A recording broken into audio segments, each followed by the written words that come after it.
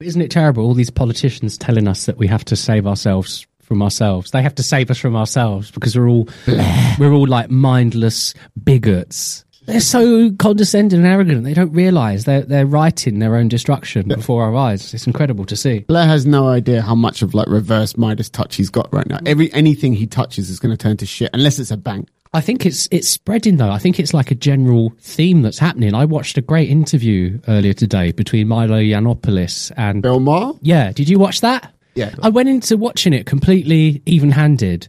And I came out thinking that Meyer guy was a real asshole. If anything, he's the a dick. He's the phobe because he said like you're just a little whiny fag or something. He said like Bill Maher, yeah. Bill Maher called him a fag, and you could tell when he said but when he said he fag. Knows Milo's level. Though, I know, but do you know what I mean? I saw that when Meyer said fag, he really he was so excited to be able to say that word. Quite well. Bill Maher, you can tell Bill Maher gets Milo Yiannopoulos. Yeah, he's not a serious conservative thinker. He's trying to start a conservative movement. He's just out for himself. He wants to make a name for himself. He's a bit of a clown. He says some wacky, hyperbolic things. He didn't let Milo get a comeback, though, on the Trump question at the very end. Well, Bill Maher's point was they always take the bait. And that's what Milo does. He just throws out bait every week. And they always take it. It's like this thread.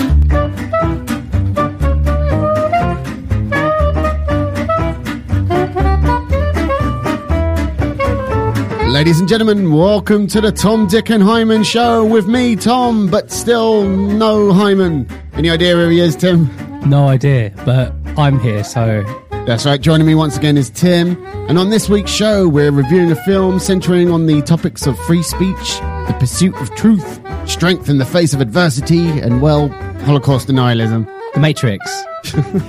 We'll also be discussing a topic that seems to draw a lot of ire these days, that of being multiculturalism. But before that, we've got to deal with the sanctimonious, preachy celebrities, as it's that time of year. It's the award season.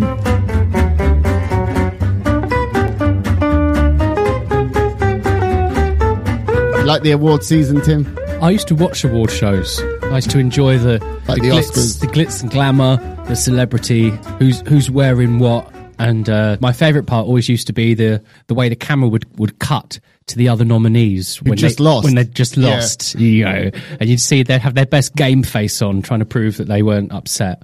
I just used to like it when people go up, accept their award, say thanks, thank their mum, thank their dad, their goldfish. But now it seems they need to give us a sermon and tell us stuff. When really, I just want actors to entertain me. Don't they have a platform to spread an important message? No, they've got a psychological trait where they like to show off. And I can say this because I've done a bit of acting in my time. I know from that experience that most actors, however intelligent and articulate they are, they're all slightly mental. So yeah, another award ceremony, another controversy. Yay! Adele won a Grammy for Best Album, beating out Beyonce and Justin Bieber and Drake and Sturgill Simpson. Who's Sturgill Simpson? I have no idea. I haven't heard of them before you. But that's, it wasn't just Beyonce who lost. Drake lost as well. Yeah, well, Best Album, that's really the golden ring, isn't it, that everyone wants to clasp. That's the main award that everyone cares about. I was actually very happy this year's Grammys.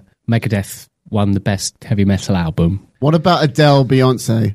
The public persona of Beyonce gets my nerves a bit. But I think she's a really good musician. Some of her songs I'd count among some of my favourite, definitely. Really? I don't know. I mean, a lot of what Beyonce does is kind of forgettable, to be honest. And there is the whole... They're like catchy pop songs, but you wouldn't listen to it 20 years and down of course, the line. And of course, her each one of her songs is like a sort of military operation. It's got like about 15 different writers, and does Adele write her own? It's a real product. No, she's a modern pop star. I'm sure she writes her own stuff. And because I listened to both albums last night, I gave one playthrough to each of them. And fair enough, you can't judge an album on one playthrough. But I would say pound for pound, I thought Adele's album was a bit better. Yeah. Not miles, light years better, do you know what I mean? But it was better. She's certainly got a much more unique voice. So Adele does stand out more for that. I like the fact she's sort of a Tottenham girl as well, so sort of fairly local. She always swears. I don't like that, really. I think that really, she was doing the tribute to George Michael. She was like off key. But of course, Beyonce didn't win. Generic white woman won instead, which naturally led to accusations of racism at the Grammys. Yeah. Of course. This seems to be quite a common thing that happens in America. And like when there's like an upset or an unexpected result, it'll be blamed on sort of racism. Like the last one immediately before the Grammys was actually the Super Bowl. The guy who supported Trump, the quarterback, Tom Brady, I think his name was. And people were saying, it's like this fucking white supremacist team. Victory for white supremacy. I saw that hashtag on Twitter. Yeah. But in regards to Beyonce and Adele, yes, is it so impossible? Is it completely implausible that maybe Adele's album was a bit better? I don't know. The mic can't pick up my shrug, so I'm going to say I don't know. I mean, I personally preferred Beyonce's music. Like I say, a little bit more upbeat, a bit more fast tempo. Lemonade, right? When it came out, you could not look anywhere without seeing Beyonce's face on a magazine cover, on a TV screen. You couldn't turn on the radio without hearing it. It was so massively celebrated at the time that maybe that went against it. And the other interesting thing, maybe people expected it to win because it was quite a worthy album. Now, you see, the title is Lemonade. You know the saying, what do you do if life gives you lemons? Yeah, you turn it into lemonade. You make lemonade. Yeah. And so, like... Do you think Beyonce was handed lemons? No. Be real. The way they actually talked about the album and marketed it, and in the months after its release, people actually said this tackles a lot of the current themes faced by, like, you know, a young black woman in America. This in what way? Just challenges of society and privilege. I'm white male privilege, so I don't know, but apparently it's harder. And even if it was in a superficial way, that's what it was tied to. So when it didn't win, people saw that as a bit of a up yours to that message as well, maybe. So it's sort of understandable, some of the ire. Yeah. Whether it's right is another question altogether. It was also marketed as a video album as well, as opposed to just straight up album. Yeah. And I mean, there's always that argument of like, do you can consider album artwork as well when you're considering best album? But I think the fact that she marketed it as a video album, that kind of went against it as well. It's that kind of like, you know what, let MTV handle that one and give awards out for it. Yeah, well, they've got the VMAs, don't they? Yeah. Anyway, enough excuse making for the Grammys racism by me. But that's the thing, you see, I think they weren't racist because they didn't consider race as part of their determination. Well, then why can't Beyonce ever win a best album? Just try harder next year, Beyonce. Take off more clothes. I don't know. Have more babies. Tell me. But that's like, do we not celebrate Beyonce enough already? She's very celebrated, thinking about it. Well, I don't think she has to worry though, right? Because of this controversy next year. Yeah, they'll give her every award. Yeah, she's going to get Lifetime Achievement Award. She'll even win the Best Heavy Metal Award next year. But they'll make a new award called the Beyonce Knowles Award for Excellence, and they'll give it to her. She'll get the first one. I feel like when it comes to award ceremonies, we've reached both peak obnoxiousness and peak farce at the same time. Did you see the CeeLo Green outfit? I did. The all gold. I did. But he's what the fuck? One person on the internet wrote, he looked like an outraged Ferrero Rocher.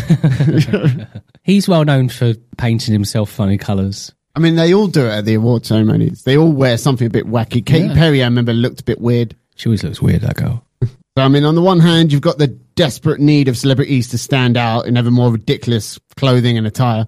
On the other hand, you've got the meandering, sanctimonious acceptance speeches that are becoming more and more political. More and more like political stump speeches, you know, as though they're running for office. Like Meryl Streep, why has she not run for office? She could have become the president. She'd have beat Trump and Hillary. Yeah, it's like, why don't you just get into politics? But the thing is, you get the feeling they don't really want to get into politics. They just want to be popular. They want to hear the applause, you know, call and response, isn't it? I think this all started with Marlon Brando. Oh, and his little... Do you remember? Native American girl who turned out not to be Native American in the end. I was thinking she didn't look 100% Cherokee. Or she might have been a bit native. Who knows? Let's have a look. Accepting the award for Marlon Brando and The Godfather, Miss Shasheen Littlefeather. So a kind of Hispanic/Indian-looking woman is coming up with pigtails to accept the award on Marlon Brando's behalf. Hello, my name is Shasheen Littlefeather. I'm Apache, and I'm president of the National Native American Affirmative Image Committee. I'm representing Marlon Brando this evening, and he has asked me to tell you in a very long speech, which I cannot share with you presently because of time, but I will be glad to share with the press afterwards. that he very regretfully cannot accept this very generous award. And the reasons for this being are the treatment of American Indians today by the film industry. Excuse me. Let us speak. Let us speak. People are booing though because they don't expect it. Yeah, this is brand new. This is. They just expected a nice night out, a bit of a drink. They wanted to see Marlon Brando. I beg at this time that I have not intruded upon this evening. She is being exceptionally polite, and she's being really nice about it. And her native dress is exceptionally sparkly as well.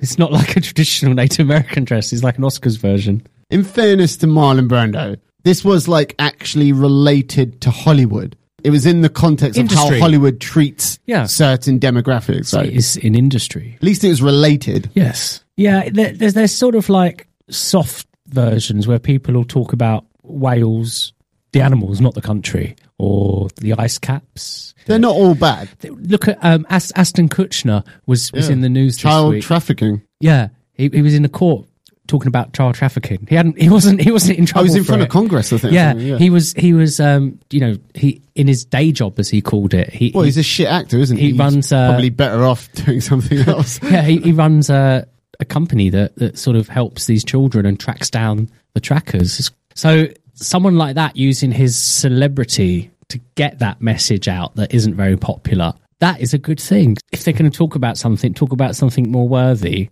rather than a battle that's already been lost, like the election. I don't mind when they do like something for a specific cause, like a charitable cause. Yeah. That's totally fine because they're just raising awareness. They're giving a platform to a certain charity that maybe people haven't heard of before. But I'll tell you this, if it affected the take-ins for their movie or their employability, they drop that charity. So obviously some actors might have political leanings in other directions and they'll never speak about them. I know recently James Woods, he said he's never going to work again because he's pro-Trump. Yeah, and he's someone you used to see a lot around, but apparently not so much now. What was the last thing you saw James Woods in? Videodrome. That was like 1983 or I know, something. but that's the last thing I watched with him. The last one I remember was the vampire one. You remember? No. Anyway, I'm trying to find Ashton Kutcher, but this is like 15 minutes. We'll give it a go. I'm here today to fight human trafficking and the sexual exploitation of children. My day job is as the chairman and the co-founder of Thorn. We build software to fight human trafficking and the sexual exploitation of children. And that's our core mission. My other day job is that of the father of two, a 2-month-old and a 2-year-old. And as part of that job that I take very seriously, I believe that it is my effort to defend their right to pursue happiness and to ensure a society and government that defends it as well. As part of my anti-trafficking work, I've met victims that have been trafficked from Mexico, victims in New York and New Jersey and all across our country. Yeah, you get the point there. But I was thinking, obviously these celebrities, they lead wonderful lives. But I was thinking about it, and I do think, and I've seen this in a lot of the sort of super rich and celebrities, where sometimes they can have a sort of slightly guilty mindset. They have what I'd describe as survivor's guilt. They sort of look at normal people and they realise that the average person's life is pretty miserable. They never really get to fulfill their dreams. A lot of them, they probably look around and they probably think, oh shit, I'm actually really lucky because I can actually fulfill my dreams and live the life I want. Because they came from a poor background. Yeah. They were new money. They were newly rich. Yeah, and so they think, how can I people must hate me because I've got such an easy life compared to them. What can I do to sort of tip the balance back? I've got to be a really nice person. This is what everyone says when Meryl Streep opens her mouth. It's like, oh, listen, Meryl, you're so rich. How come you don't do more? Blah, blah, blah. Do you know what I mean? But she probably, I imagine over the course of like the last 20 years, she's probably raised a lot of money for charity. Well, look at when after George Michael died, all these stories came out that never got publicity at the time because he demanded they didn't get publicity, where he was just doling out thousands of pounds to people. It's really easy to always fall into the trap. Because like you say, it's the award ceremonies, they become homogenized. It's always the same routine. Yeah. It's always this kind of fake sanctimonious pretentiousness when someone goes up there and the voice. Apart from the presenter though, because now the presenter has to be like a Ricky Gervais, a comedian basically. Yeah, now the presenter has to be someone who breaks the fourth wall and takes the piss. You know the voice? That fake, husky, breathless kind of, and the people across the world. you know? Oh, there's such suffering out there. I just kind of hate the way people who view themselves as artists talk sometimes. Yeah. It's easy to hate them. I don't like the dramatic pacing they use where they'll suddenly stop mid-flow just to do a dramatic pause. Gain your attention for that extra They're working second. the room. Yeah.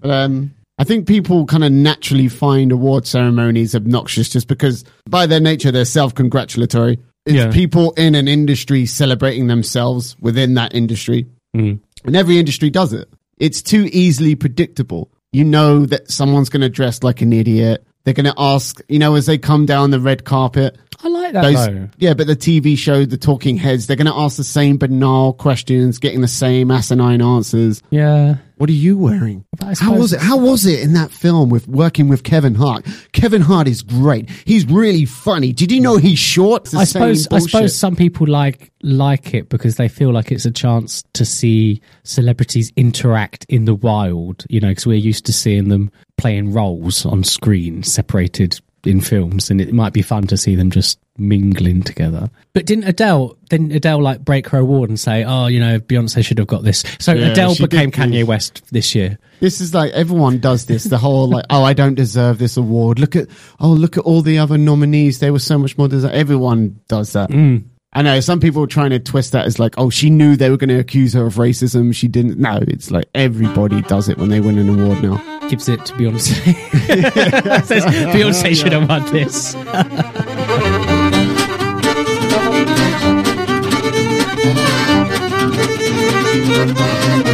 As always at the Tom, Dick and Hyman Show, we like to ask the questions most other podcasts shy away from, either due to fear or at risk of sounding like dreaded white nationalists. To that end, two white boys are about to ask the question, has multiculturalism failed?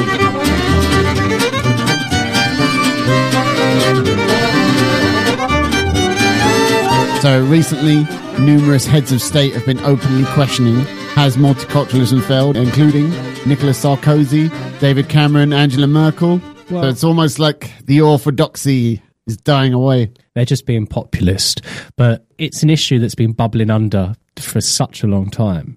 From my perspective, I'd expect a leader to want to keep their nation on an even keel and have a multicultural society where everyone gets along, because that's my definition of multiculturalism, is a society where everyone is treated equally, everyone sees each other equally.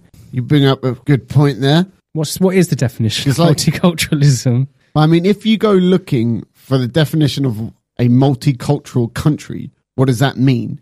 Okay. Literally all it means is you have people from different ethnic cultures, ethnic backgrounds, maybe perhaps even a different country of birth, and they all live in the same country under the same government, with the same laws that apply universally across the board. They all participate in the same elections, you know what I mean? And if you look for the definition of what a multiracial country is, it's exactly the same thing, but with one extra proviso, which is that there's an impetus, there's a push for integration for new arriving immigrants to integrate into their host culture. Right? Okay. That's the difference between multicultural and multiracial country. So Germany, for example. Germany historically has been multiracial. Yeah. Like Angela Merkel hasn't been a supporter of multiculturalism. Oh, by the way, we asked, we said head of states are asking, has it failed? Basically, they've come to the conclusion that, it has. Yeah. We should point that out. Which is why they're asking the question. Bring closure to that. Some people would have been sat there thinking like, what is it? They think it is failing. But back to my point of multicultural versus multiracial. Germany, Angela Merkel hasn't been pro-multicultural, having a multicultural country for a long time. She's pro-multiracial, where there's an effort, there's like a concerted effort by the government to heavily persuade new arriving immigrants to integrate into German culture, learn the German language, respect the German ways of doing things. Yeah, go to Oktoberfest. Yeah. Eat your bratwurst. Feel guilty about World War II. Maybe for not much longer, though. Memories fade. That's the thing. People are down a lot. They're saying our society's getting more racist and less accepting. Even if it is, I still think we're leagues ahead of almost every other country in the world. That has nothing to do with it, though. It doesn't matter if there are racists in the country or not. That doesn't determine whether it's multicultural or multiracial. Okay. Do you know what I mean? See what I mean, though? Yeah.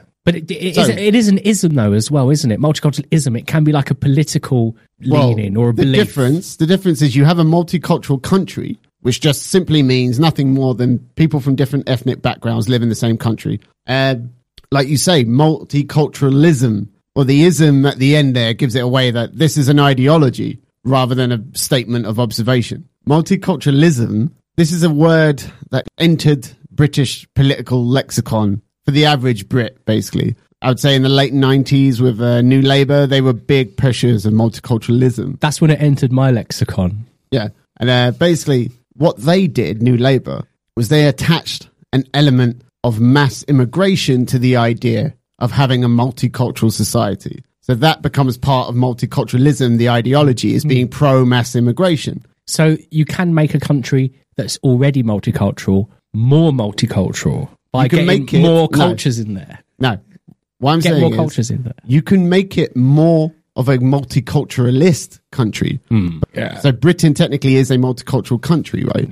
But it's not a multiculturalist. Well, it is now a multiculturalist country, but you hear people say, oh, Britain's always been multicultural. Correct. There's always been people with different ethnic backgrounds in Britain. But Britain hasn't always been multiculturalist. It was previously multiracialist. Multiculturalism didn't enter Britain until it's a late 20th century invention. Okay. I mean, I remember a girl saying to me once, oh, the Viking invaders proves that Britain has always been multicultural.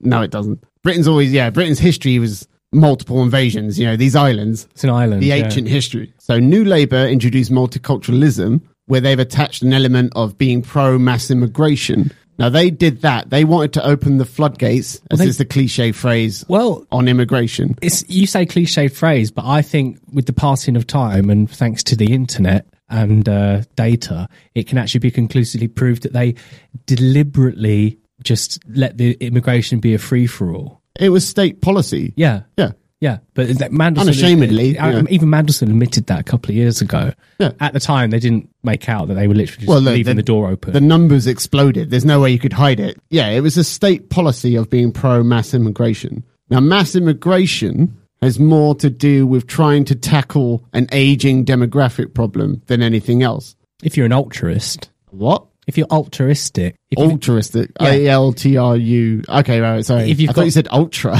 if you've got good intentions, then yeah. Yeah, the very best of intentions. That's like a nice way of justifying it. You could say it was a way for large corporations to get, cheap labour to drive down wages. Because people from Eastern Europe are happy to work for a third of the price. Well, maybe not a third, but... Well, it was witnessed in the building trade. Yeah, I mean, it is suppressing wages slightly. But so, like I say, everyone says it's not suppressing it at all, which is wrong. So there's positive intentions for doing it, and there's also negative intentions for doing it. We know from Labour MP Andrew Nether, a leaked email of his, that the idea, New Labour's idea was you would permanently change the demographic makeup of Britain. Well, it's a well-established thing. It's to secure a solid block of votes in an area of the country. Yeah, they thought they were going to block out the Tories forever. So I would say that the intention of forever changing Britain's demographic makeup, that would be part of multiculturalism, the ideology. Yes. There's still an added element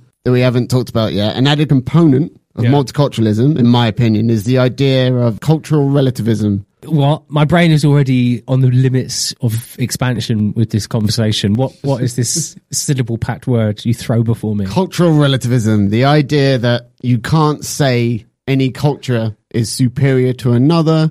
One culture can't judge another culture by its own standards, things like that. What? You can't say that your culture is better than another culture. No. Well, that goes as read. That's just being polite, isn't it? It's more an ideological belief. That is part of multiculturalism, the ideology. I think it's basically, at the root of multiculturalism is the idea of cultural relativism. Because like I say, the difference between multiculturalism and multiracialism is multiracialism. There's an effort and a focus put on integration and assimilation, if you will. Whereas multiculturalism, that's absent. You just see the difference? And what's there in its place? Nothing. So it's just whatever culture you came from, you arrive with. Okay. So we noticed just in London, you on one street you'll see like a mosque, a Polski sklep. I can't pronounce it. You know, an Iranian restaurant. What's that then? What's that make us? You can have that under either a multiracial or a multicultural society. Okay. So for me, you're overcomplicating it. It's just basic manners and politeness. It's like you don't say that your culture is better than someone else's culture. If you can't say it. It's not. If you're on holiday, I'm restraining from saying it. You cannot say it under cultural relativism. If you're on holiday and you get chatting with someone and they're friendly and they invite you back to their house for like a lunch or something, and they go, "Oh, here's like the traditional food," and you go, "Oh, this is fucking shit. This is rubbish. It's much better what I have in my country." Blah blah blah. I don't know. You wouldn't do that. That's being a dick. Yeah. Exactly. I'm talking a little bit deeper than I don't like curry. How does that? So that's what I need, though. I need that. How does that express itself? Anjem Choudary. Do you know who Anjem Choudary is? Yes. Islamist preacher, hate preacher, as it were. Okay. He lived off of the fat of British liberalism. He sung the praises of living off benefits. The state, yeah, you're right. The state pays basically for his family. Yeah. Feeds his family, clothes his family, provides them a roof. He can't provide for his family at all. But anyway, his point is, Islamism is so much superior to British culture, British values, and Islamic identity is superior to a British identity, so on and so forth. Mm-hmm. Now, multiculturalists by definition, cannot say anything to that. They can't say, oh, you're wrong, actually. British culture is better than Islamism. They can't say that because they're cultural relativists. Oh, so that's interesting, isn't it? But look, try and explain this in the way of a distinction would be. Do you know how popular it is today to make statements like, I'm a global citizen, Britain has no values, there is no such thing as British culture, no such thing as British values. Have you not noticed that? No. I think the people who say that believe that. I don't doubt the sincerity of their belief. Yeah, but I think there's loads of people. I just think they're wrong. I think they're wrong, yeah. There's loads of British values like taking the piss, being irreverent, those sort of things. I like getting drunk. Yeah, the British drinking culture. It's still a culture, isn't it? I'd say British values are last night of the proms, the Dam Busters. How about liberalism? Anyway, yeah, I think Anjem Choudary. What would you say to Anjem Choudary? Go fuck yourself, you fucking bastard. I'm no cultural relativist. Well, no, just because I know what other stuff he said and how he said that he deliberately lives off benefits because it's a way of screwing over the government, which is really out of order. Bit hypocritical. Because those benefits could be used to pay for baby incubators. It's part of our British values. Potholes. It's part of our British values to tolerate that. We tolerated it for years. We're the most tolerant country. He got done for radicalising, being a hate preacher, inciting violence. Mm-hmm. We didn't do him because he was a bum. But a constant criticism against multiculturalism is that it's a failure because it doesn't lead to further integration of newly arriving immigrants. But that's not a tenet of multiculturalism anyway. The idea is you don't care if there's integration or assimilation or not. Like what's happening there is that multiracialism is sort of an idea and a word that's dropped out of our lexicon and been supplanted by multiculturalism. Yeah. And people are conflating the two inadvertently. What about the notion of national identity? I think national identity is something that we're losing, and it's something that's kind of unfairly attributed to multiculturalism. Right. Well, I was thinking that national identity is something that's just naturally dying out because the world is getting more interconnected and internet, travel, blah, blah. Yeah, I mean, I don't know about that. And we're all dressing the same. We're all sort of... No, man. It's like, this is what I'm talking about. Like, well, this is what we've lost. Everything is really surface level cheap. Yeah. Do you know what I mean? Oh, it's the food you eat. It's the clothes you wear. Okay. No, it's more than that. It's how you think. It's your worldview. How you interact with each other is much deeper than just everyone wears caps nowadays. But the interesting thing is, like, because society has become more multicultural, it's like you could say a lot of these values you'd traditionally inherit from your parents, but say like on one side of my family it's Irish, on the other side it's English, so maybe there's two different values going into me there. That's been the case for like 1,000 years in Britain. So I think there's been a bit of a resurgence in the notion of that we should actually try and reinvigorate a national identity, which is something that I agree with. This is a little bit of a kind of conservative Tory position of mine, but here's David Cameron on this subject. Is drawn from the British experience, but I believe there are general lessons for us all. In the UK, Some young men find it hard to identify with the traditional Islam practiced at home by their parents when transplanted to modern Western countries. But these young men also find it hard to identify with Britain too, because we've allowed the weakening of our collective identity. Under the doctrine of state multiculturalism, we've encouraged different cultures to live separate lives apart from each other and apart from the mainstream.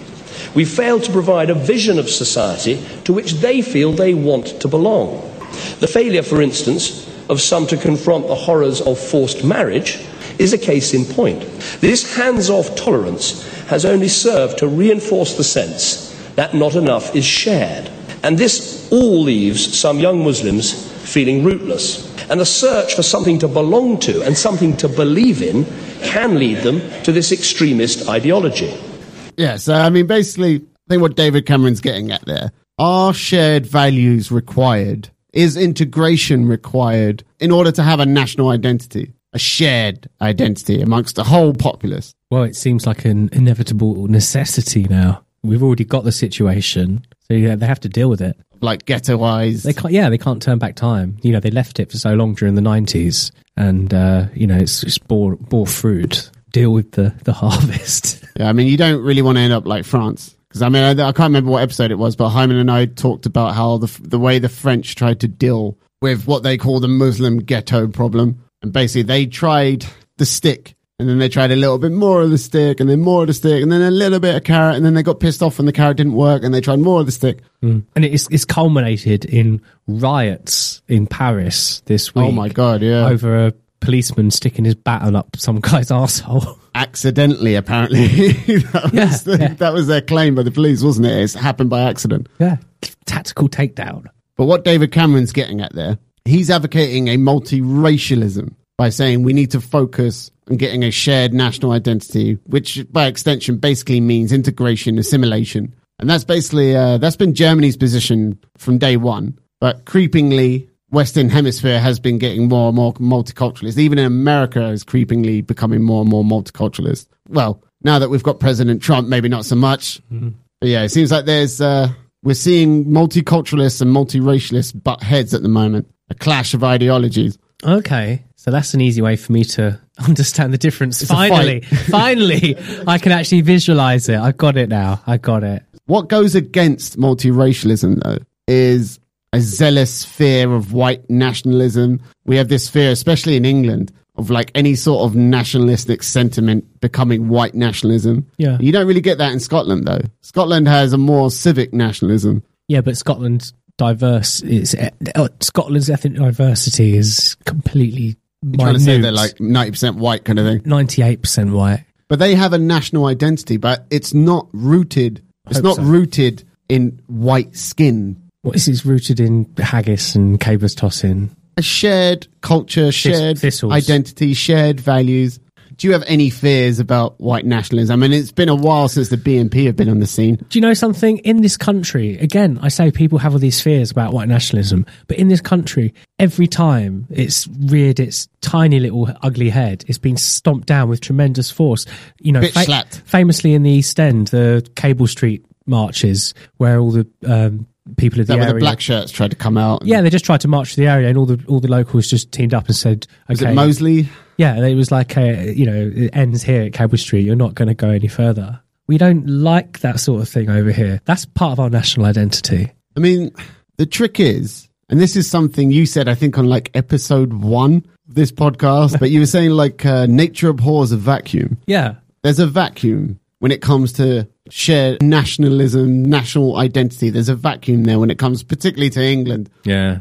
But at these, something is going to occupy that space. Yes. Now, if it's not a civic nationalism based on shared values, identities, liberal values, hopefully, more than anything else, and a lack of cultural relativism, but if it's based more on civic nationalism, if that's occupying that space, then white nationalism can't occupy it. So that's how you deal. I don't think white nationalism in Britain, I agree with you, it's never been a thing. It's not really a big problem. It's more of an Eastern Europe issue. So we asked the question, has multiculturalism failed? Your answer, Tim? No. Why? Because we're not all murdering each other in the streets, eating each other's brains. Pretty low bar there. Oh, that's good. As long as there isn't total societal collapse. Yeah. It's fine. I think multiculturalism, it hasn't failed because by definition, it's just being pro mass immigration. And Britain is very pro. Well, I mean, it's not pro. It's a country that has high levels of net immigration year on year. And we allow people to express their cultures here. Like I say, we allow people to open shops and mosques and all sorts. But has multiculturalism failed? I'm saying no. I think really what's happening is there's a miscommunication whereby people are pro-multiracialism but don't actually really quite know. They don't know of that term or that idea, even though it's actually what they kind of believe and what they're advocating. And then you've got the multiculturalists who have had their way for the last 20, 25 years. So maybe it is failing in the sense that multiracialism is making a comeback. I don't know. What do you think? I don't think it's failing. You see, you go back to the start of the conversation. We talked about Merkel and Cameron talking, bringing up the conversation that it's failed. Why? Why did they do that? I think it's like they think it's because integration doesn't work with multiculturalism, but it's not supposed to. Maybe multiculturalism will finally have succeeded in 500 years when everyone is completely racially mixed and we have just one culture of MTV or something. I don't know. I don't see how interracial mixing, which I'm not against, obviously, but it's great. I don't see how it's going to affect anti-mass immigration sentiments in any way. Like people are still going to be alarmed when it's like net migration figure hits 500,000 plus a year. Still going to be alarming no matter what skin color people are. Yeah, well, that's when you get into the issue of services and school spaces, GP appointments, blah blah blah. We mentioned at the beginning the floodgates opening. Yeah, it's a cliche term, but I think you're right. It's an apt term. But obviously, the thing about floodgates is once you've opened it, you can't shut the gate until all the water's passed through. Yes. What if it never stops passing through? Well, it does eventually. Can you put the cat back in the bag, the horse back in the stable? We spoke about this and the importance of spreading the population over this island, because if they're too concentrated, because if they're all in one place, it will tilt up. Yeah, and Scotland would be too close to the sun. Yeah. So, like I say, maybe we have to be a bit careful because it would it sink eventually? There just wouldn't be enough room. There wouldn't be enough room on the tube or the bus. Official answer to the question. Sitting on the fence, kind of yes, kind of no. Depends on your perspective, really. Multiculturalism is a healthy thing, but too much of a good thing is bad for you, isn't it? Like vitamins.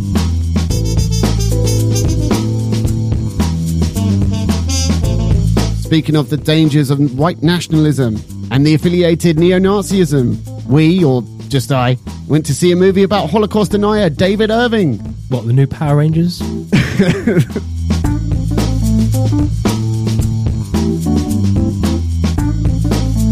What movie did I go see this week, Tim? Tom, you saw Denial. But I feel like I could say that in a more somber way because it sounds like quite a somber film. All right, go on then. Tom, you saw Denial. I say to you quite tastelessly that more women died on the back seat of Senator Edward Kennedy's car at Chappaquiddick than ever died in a gas chamber at Auschwitz.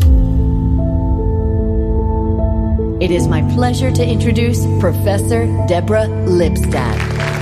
Whatever the reasons that people become deniers, they often have an agenda which they won't admit to. Why do you continually denigrate the work of David Irving? You can have opinions about the Holocaust, but I won't meet with anyone who says the Holocaust didn't happen. Professor Lipstadt, I am that David Irving. And I've got $1,000 to give anyone who can show me a document that proves the Holocaust. I will not debate you, not here, not now, not because ever. You can't. Well, it was Irving who took the suit out against her. Yeah. And he also sort of stormed one of her lectures. They sort of present him as a bit of a nutter. Well, he is. But does he sort of believe himself to be a champion of free speech? Oh, yeah. So an adaptation of a book called History on Trial, My Day in Court with a Holocaust Denier. It's the story of Deborah Lipstadt, played by Rachel Weisz, an American historian specializing in the Holocaust, and she got sued for libel by infamous Holocaust denier David Irving, played by legendary British actor Timothy Spall. And David Irving, you might remember him, he was imprisoned in Austria in 2006 for Holocaust denialism, but he was swiftly released and told, look mate, just don't fucking ever come back. So yeah, I mean, the film's premise is an interesting one. Obviously, it's a bit heavy, True story. bit sensitive. Oh yeah, definitely. Yeah, it did happen. Everything happened as portrayed in the film. Yes. Highly accurate. I mean, there's going to be including the Holocaust. That's a terrible joke to make, but it's pertinent to this film. It's very close to the book, the source material. Right. Even though I'm saying that, even though I haven't read it, but that's what I read about it. Yeah. I mean, on paper, you'd think the film would be ripe with tension and drama, but ultimately the film felt like it lacked any real oomph to it. It was kind of, you kind of knew he was guilty. You know what I mean? Well, it was in the news. You sort of knew the ending if you were. Yeah, but I mean, it didn't really. It tried to portray it as though, like, whoa, this could be close. You don't know, not really. You kind of always knew which way it was going to go.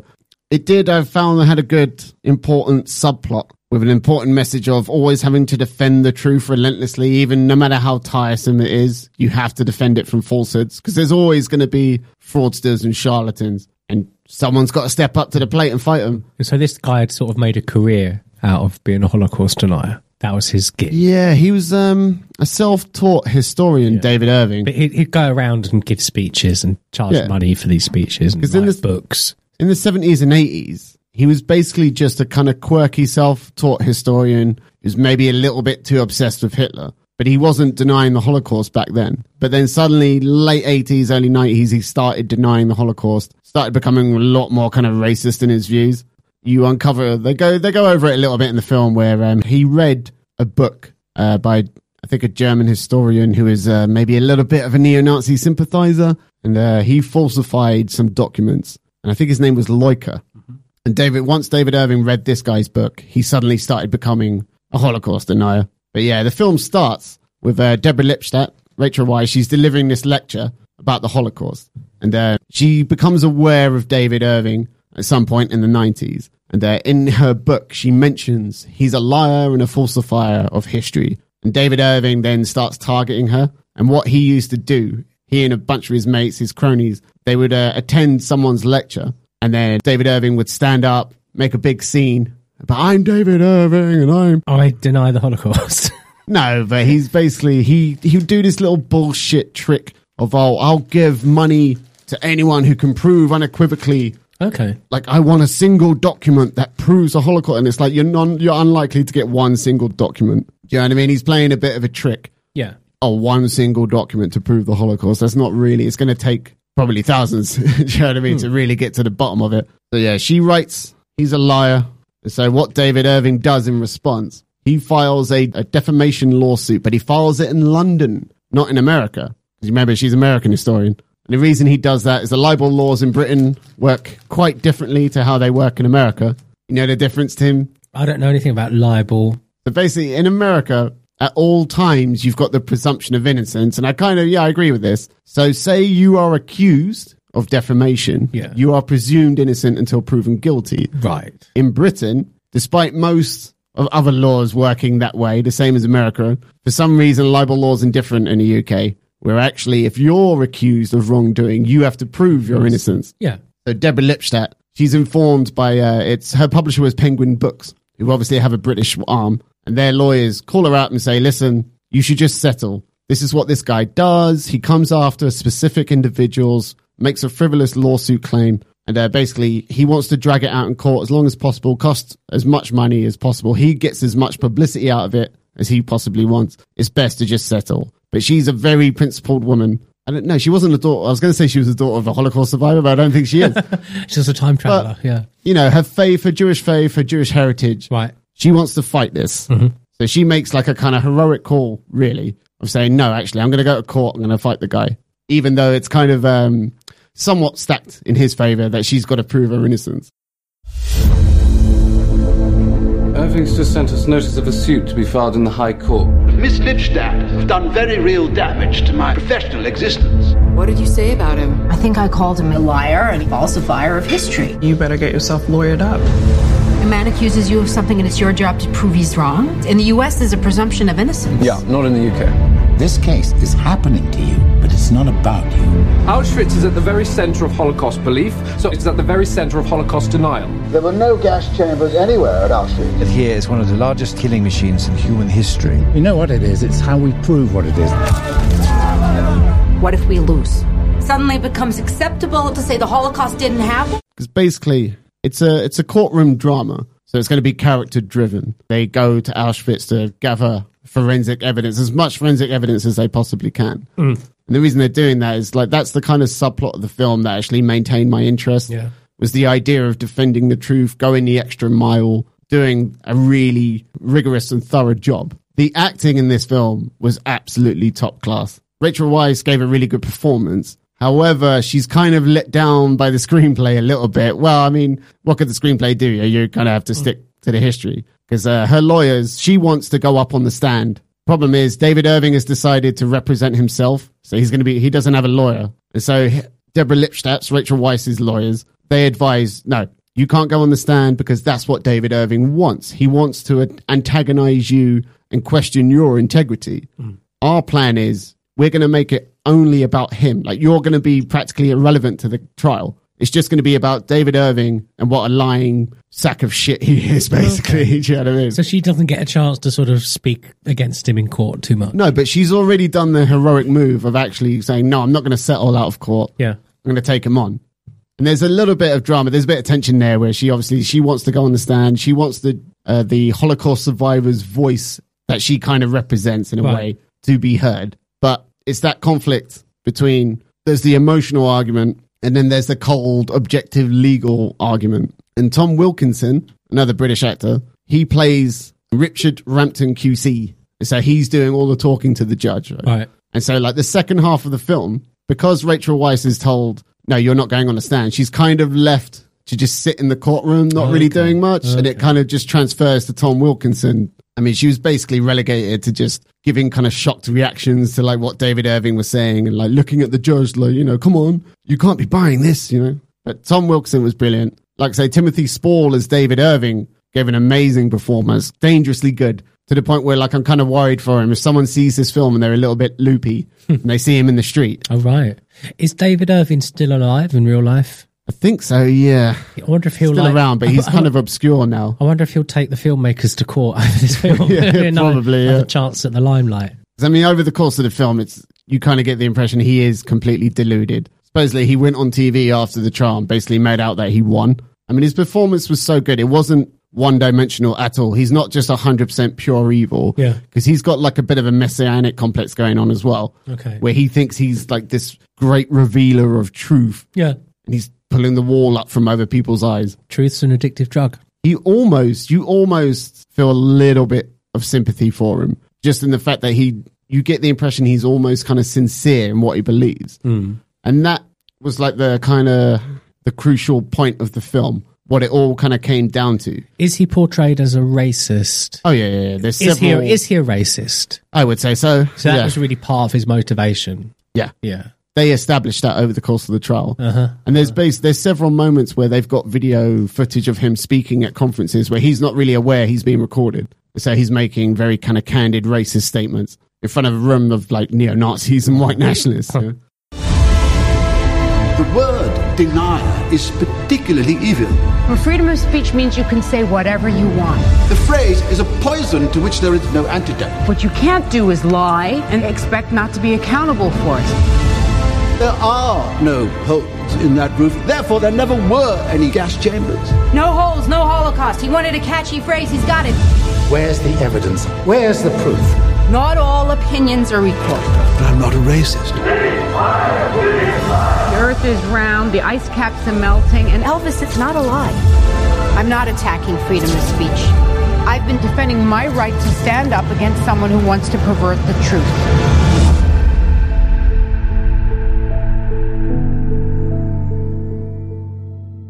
So would you recommend it? Well, like I say, on paper you think this is going to be ripe with tension. Purely, there's a ton of drama involved in this, and the answer is like not really. It's kind of almost, it's a little bit dissatisfying. Okay, like what's the judge? What verdict is the judge going to come to? You know he's going to lose. You don't even really have to know who David Irving is. Just watching the film, he's a baddie. He's going down. I'll give him. They tried to kind of introduce some tension and drama there, but there wasn't really. I'd say it's well paced though. Yeah. In terms of cinematography, not a hell of a lot going on. It was a kind of a bit high budget BBC drama.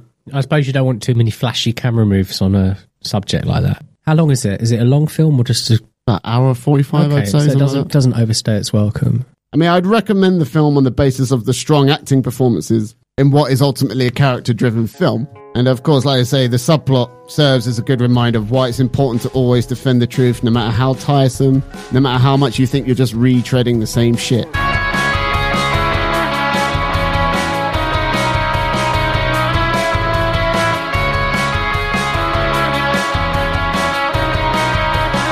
Ladies and gentlemen, thank you very much for listening to this episode of the Tom, Dick and Hyman Show. Tim, thank you once again. Thanks, that was a tough show. Stretched my brain to the max, which is quite easy to do, really. Hopefully it wasn't a bunch of incoherent rambling. Until next time. Bye-bye.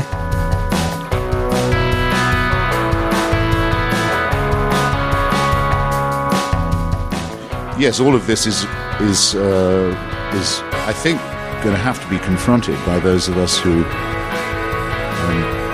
began by thinking that a multicultural, multi-ethnic, multi-religious society was a good idea, and are now being put in the position where its values, so to speak, are being negated, mutated, and turned against us, so that all religions have to be treated with equal respect, not just with equal consideration, but they all deserve a kind of protection, the exact opposite of what's meant by a proper multicultural society where everything can be discussed and anyone can take part in the conversation.